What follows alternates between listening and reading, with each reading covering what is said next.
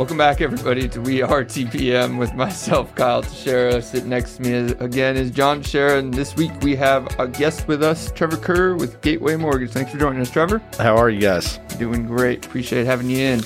This week we, as promised, are going to be talking about loan assumptions with Trever here to help give us the details on that and give us a little market update on the mortgage market, I should say. And the real estate market, I guess, at the same time. So Yep. If you guys have any questions about any of this, want to connect with us or connect with Trever, give us a call, 817-818-9039. Shoot us an email at showmethemoney@wearetpm.com. Let's assume we're talking about loan assumptions, right? The pun. The pun starts. I love it. Starts. Hey, Trevor, the reason why we wanted to talk, we needed to get a market update from you, but it's, the market is ripe again for certain things that we used to talk about a lot. And, we did a podcast last week on subject twos, which really hasn't been a thing for quite some time until recently.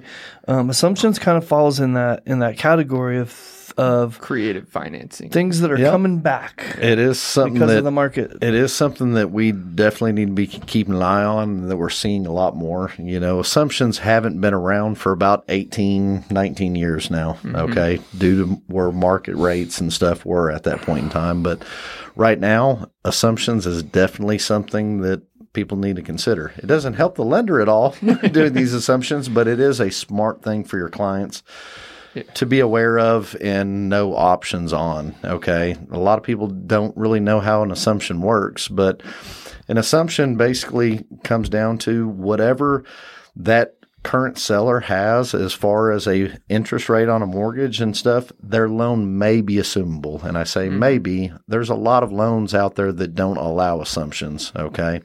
But for the most part, all government loans do allow assumptions, That's okay? the general rule of thumb. General you gave rules. us. They're called qualifying assumptions. Qualifying assumptions. Yep. And so at that point in time, the seller, we need to get in contact with the seller's lender, find out, is their loan assumable or not? And if it is assumable, it is definitely something that they need to probably look into, because who knows, they might have that beautiful 2%, high 2% interest rate, or 3 or 4 or something that's a lot better than what the current market rates are. Yeah.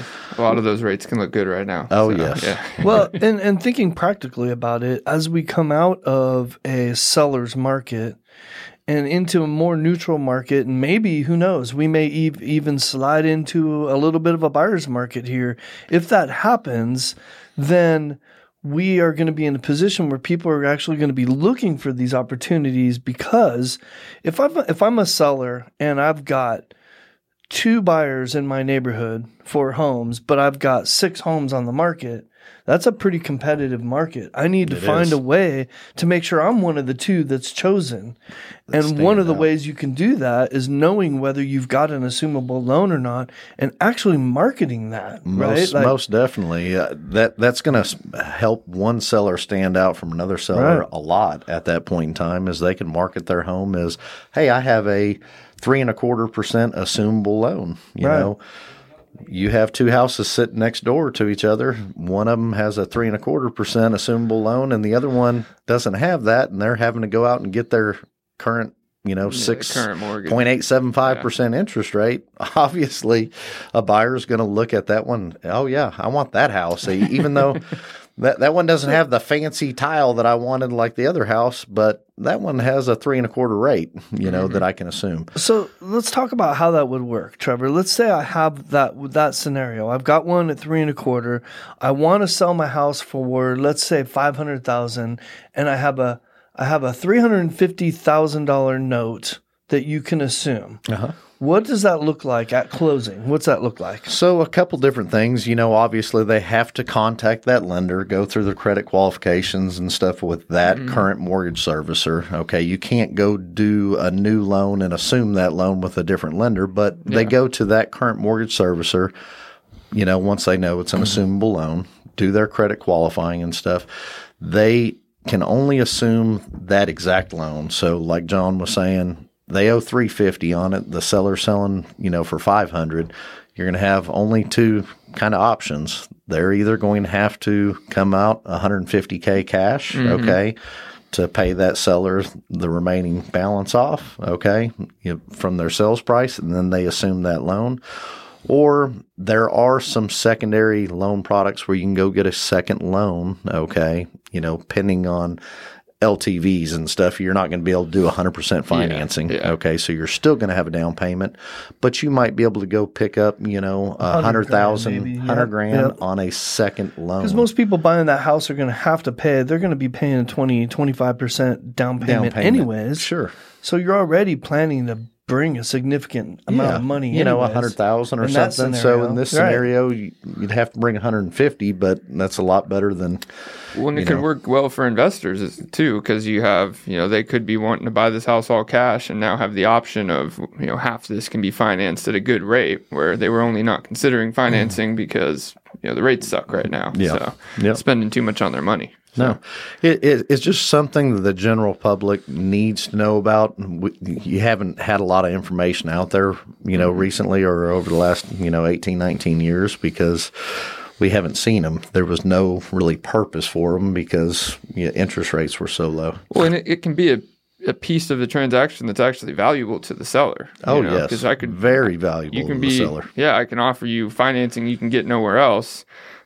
Depending on the portion of it, right? Sure. But, you might even get more out of your sales price for that. And be very valuable for the buyer, too, potentially. And let's think about it from an investment standpoint. Investors are always looking at their bottom line. They're looking at their cash flow. They're looking at their ROI, all those things. This directly affects their monthly cash flow enormously. Sure. And so if I'm an investor and I'm looking to let's say I'm looking to buy another SFR, single family residence, and I've got, X amount of dollars to do that, and I have an opportunity to buy one with a low interest rate and assume that thing and then just pay cash for the rest of it or whatever it is, I'm going to do that all day because my cash flow on that house versus me getting a traditional loan on it is going to be enormously different. Oh, yeah. And tying it into what the subject 2 we talked about, not that we want to bring all that back up, but some of the cons of subject 2 are the risk portions as far as not actually having the loan in your name, but having the deed in your name and all that. This kind of gets rid of that. It structures the deal very similar, but gets rid of that risk. All those, Sure. There's none of those caveats, or the due on sale clause, all that stuff. So that we talked about. And we tied that in because we talked last week a lot about how the similarities between assumables and subject twos and what the differences were and so forth. And so thanks for tying all that, wrapping that up for us, Trevor. No problem. And going through that with us. You want to... Well, follow-up question. Have you done any loan assumptions lately? Ooh, good question. No. The loan assumptions and stuff, me being a lender and stuff, that happens all on the secondary servicing side. Yeah. So I don't have really anything to do with any of the assumptions. But I know our servicing department has already started seeing quite a few assumptions. So the loans you've originated quite possibly have been assumed. Most you just wouldn't know it. Sure. Yeah. Let's specify a little bit more the general rule of thumb there of government loans. Like, so you got the 3 most people know are FHA, conventional, VA, all that stuff. So USDA loans and stuff USDA loans are assumable loans, VA loans are assumable loans, FHA loans are assumable loans. Most conventional loan products are not assumable. That's so Fannie Mae, Freddie Mac don't allow assumables. That's correct. Okay. What about conventionals through Gateway Mortgage? Those are still Fannie Mae and Freddie Mac. Yeah. Well, good question. So, I mean, this is a simple topic because it's very straightforward as far as the what and the how. You just got to do it. The one thing that I would encourage, if you are selling your home, I would look into before you, put your house on the market. Definitely, see if your loan is assumable because, like you said, that's going to make a seller stand out, from the other sellers out there. Mm-hmm. Could you imagine having one of these Texas Vet sellers that got in when Texas Vet was even better than VA and they were getting them for like 2% or something? Imagine running across one of those. Yeah. And you might just buy that house just because of that. Yeah.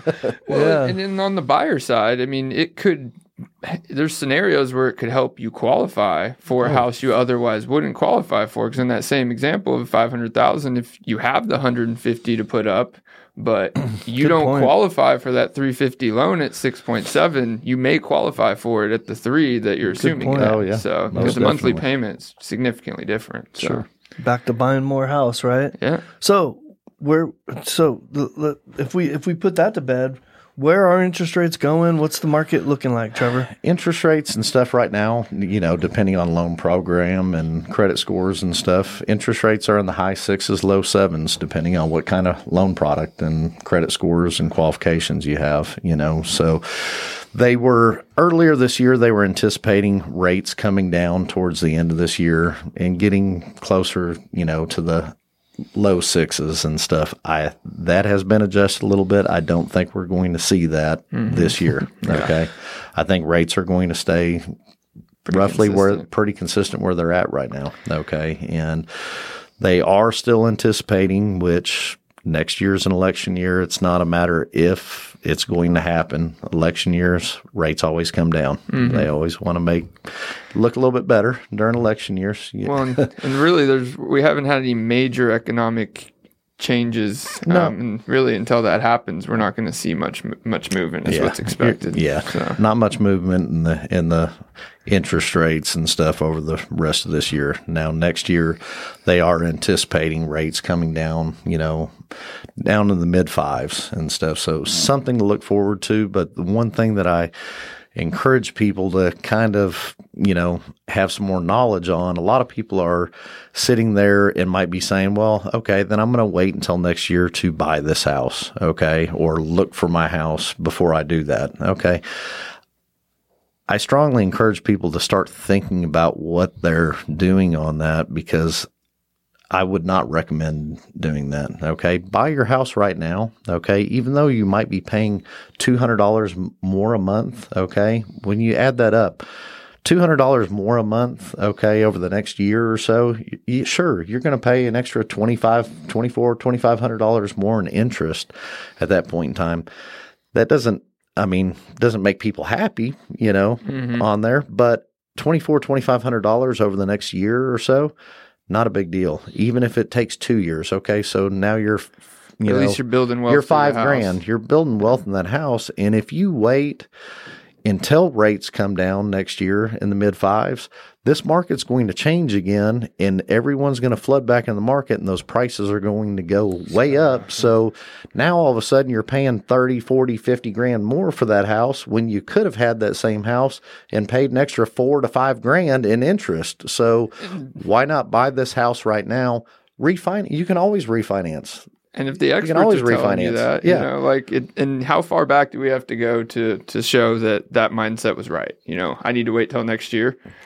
You have to go really far back, probably to 07, 06 to even make that. Further back than that. But yes, go into the 90s. Yeah. It happens all the time. I mean, if you look over history and stuff, it's smarter to buy your house right now, pay that extra 4 or 5 grand, 2 to 5 grand in interest, than it is to wait until this market changes again and interest rates come down. Because as soon as that does, this market's going to be flooded again, and prices are going. Yes, prices are going to go way up, and now all of a sudden you're going to pay 30, 50 grand more for that house when you could have paid 4 or 5 grand more in interest. And we saw this all in 2021. I mean, people didn't just have to wait a year. Now they're waiting through this market because they got priced out. They wanted to wait for prices to stop going up and didn't realize that interest rates had a way bigger impact than the price of houses on affordability. So a year later, they can't afford those same houses, which is really the problem. And like you're saying, it's just going to the balance between prices going up and interest rates going down. You're not going to find a happy medium, but you can just purchase the house and plant the seed, like we always say. Yep. Start paying it down. So I don't know why I'm here, y'all. You look like you had something to say. I have no idea why I'm here. Every time I have something to say, y'all just steal my thunder and you take it, and we're all on, which is a testament to the fact that all three of us are on the same page. We all understand this wealth building thing exactly the same way, and that's what we try to do, Kyle. We try to come here, we try to tout that and send the same message, right? Every single week, no matter what. This is about building wealth with real estate. It works no matter what you're doing, how you're doing it. Don't get lost in the details. Get over the interest rates. The interest rates are still below historical average. They're just way above memorable average is what it comes down to. But get over it. Just if you want to be a real estate investor, be a real estate investor and do it and get in. If you have an opportunity like the assumable that we talked about, then take it. That's great. But to Trevor's point, don't get all wrapped up in the details, the monthly payment, the interest rate, all that stuff. All that stuff works itself out over time. And it's changeable too. Very well said. Yep. I mean, see, you got your I just- thunder in there. I just summarized everything that you guys said. And that's why we've been talking a lot about creative financing, is because as the market changes, there's ways to still make it valuable, right? And it brings up to mind when we had Trevor here about almost a year ago exactly. God, is that long ago? We need to have you here more It often. was this time last year we were talking about flies. arms. Yep. And just for that My reason, I arms? want to bring up the question of, is that still the product you want to focus on? No, arm rates right about now legs? and Can we stuff. talk about legs? Legs. I don't have any legs. No? For I think you used that one mortgages. a year ago. Yeah. It's been a year. Yeah. They've forgotten about that. Use So that again. I'm sorry. at this point bring in us time, back to adjustable rate mortgages. Sorry. the ARM product, the adjustable rate mortgages and stuff, it's not something that I'm recommending and stuff for my clients right now, just because the way those are priced right now, the ARM rates and stuff are almost the exact same as a 30-year fixed. So Yeah, and when we're there's topping, no reason. when we're likely topping out on rates, it doesn't Yep, make as much sense. exactly. Yeah, because So should we geek out a little bit on the loan thing just for the people that understand it all? Go ahead. Yield spreads? Yield spreads. Yield spreads are kind of the reason why all that's happening, right? Yep. So I know that that's going to be difficult for the people that don't understand yield spreads, but for the people that do, that's kind of like how a mortgage company, like a back end payment. It's a way that mortgage company gets paid for setting up a loan on the back end from, what do we call From it? The Fannie lender. Mae, Freddie Mac, right. from the lender and stuff. Right. So yes, the yield spread premium and stuff is really essentially how the lender makes money. Okay, and when rates were lower and stuff, the yield spread and stuff was much higher. Where you could, the difference Explain that. between The reason why they were higher was because the lender knew that you would never refinance that loan. You're not going to refinance. This loan product, you're going to be in there until you sell it. You're at 2.35, you ain't going anywhere. Yeah, at that point in time, they're looking at, okay, the average person is going to hold on to this loan for 8 to 10 years. Okay. So there's a lot more value, in that loan than where we're currently sitting at the market right now. The lender knows right now this loan's only going to be out there for about a year. Okay. So when they start looking at how much interest are you going to make over a year? Not very much. Yeah. Okay. And so that means not very much. So that means the lender's not going to be able to make any yield spread on it as well. So that's why rates are higher. Okay. Because they know these loans are going to be refinanced in the next year. and that's they're why- originating less of them too, Yep. so they're Yep. calculating all that in. Yeah, and to your point, that's why the adjustable rate mortgages was something you were pushing and selling because the yield spread was still good, Yep. right? And now it's not good, and that's why you're not selling it. It's not because the money's not going into your pocket. It's because what it translates into is a higher interest rate for the consumer. And so then it doesn't make sense. It doesn't make any Most sense. You definitely. might as well just do a fixed rate, and there's no advantage to it. That's exactly correct. Yeah.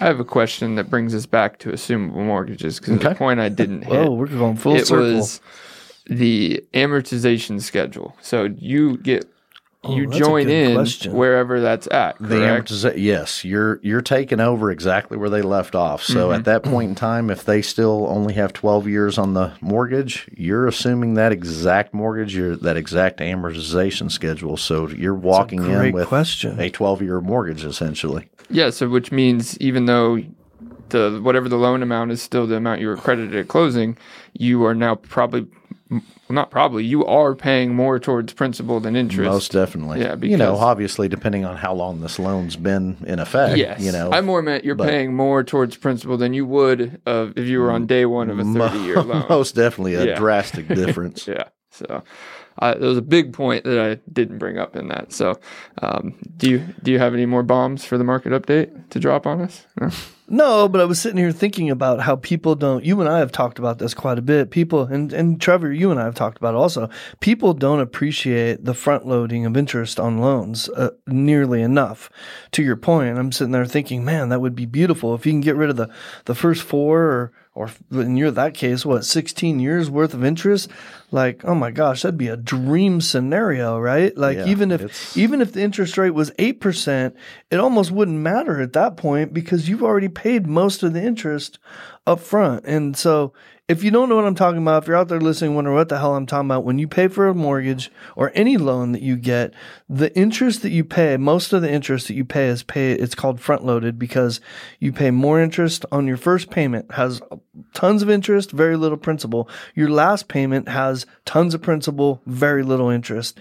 And it kind of goes from gradually from one to the other. And to help them understand, because that might confuse a lot of people of, well, why is it all front loaded and stuff? It's really not front loaded. It's just when they're figuring that interest out, it's based on the balance of your outstanding loan. So they recalculate that every single month. Mm-hmm. So at that point in time, like John's talking about, your last payment, of interest, you might only be paying $8 worth of interest on your very last payment on a mortgage. Okay. Because at that point in time, your balance is what? Couple, $1,000, $2,000 or whatever.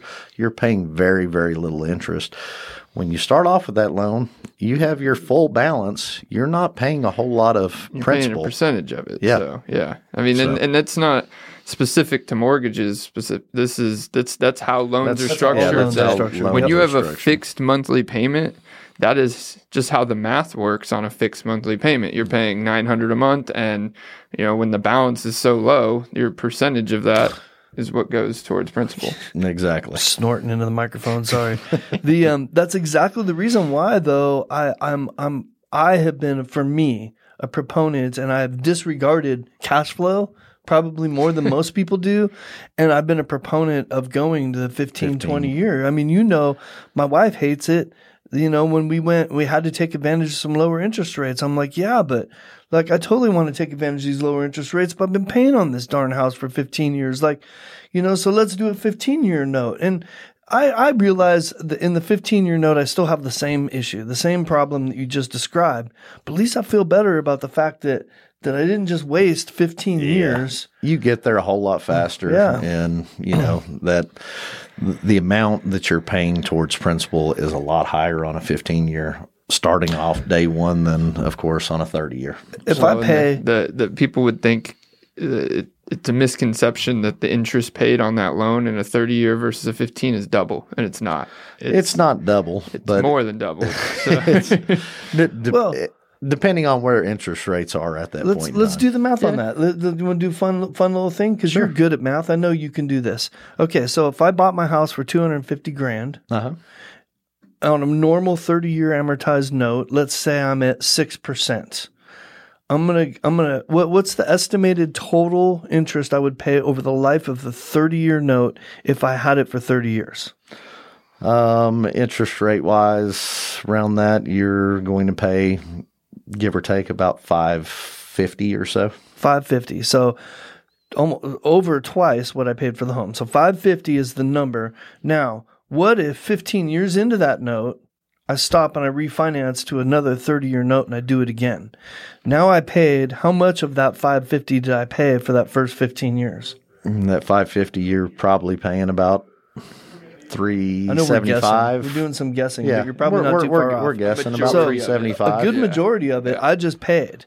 And now I'm about to start over and do it again 30 years. Maybe I took some cash out. Now I have maybe I still have a $250,000 note because I took some cash out at 30 years, maybe even at a better interest rate. So now instead of $550, maybe it's only $500 or $450, somewhere in there. Whatever. But you're starting over. I'm starting over again. And if I do that again in another 15 years, now I paid $375. I paid another $300 in my second one, and I could just keep doing that. And these lenders are going, bring it.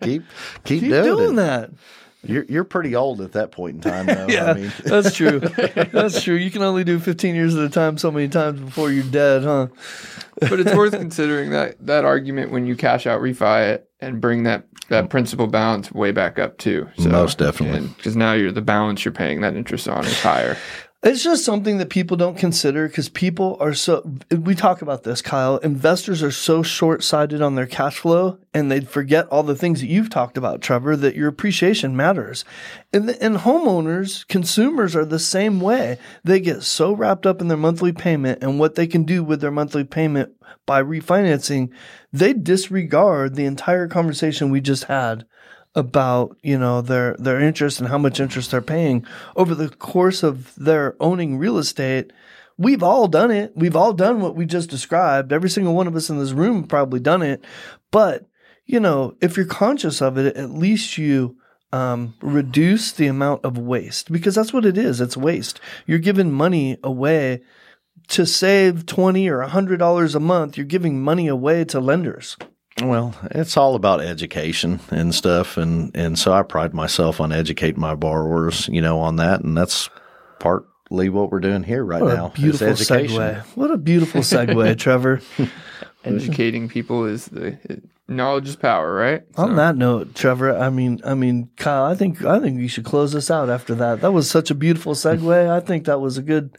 Well, if you want some education by Trever Kerr with Gateway Mortgage, how do they get a hold of you? You can call me anytime at 972-822-7408. There you go. And if you want to give us a call, we're happy to give you his number. And 817-818-9039. Shoot us an email, showmethemoney@wearetpm.com. And appreciate you guys checking in. Thank you, Trevor, for coming in. Thanks for coming, Trevor. Thanks for having me. We are out. Late.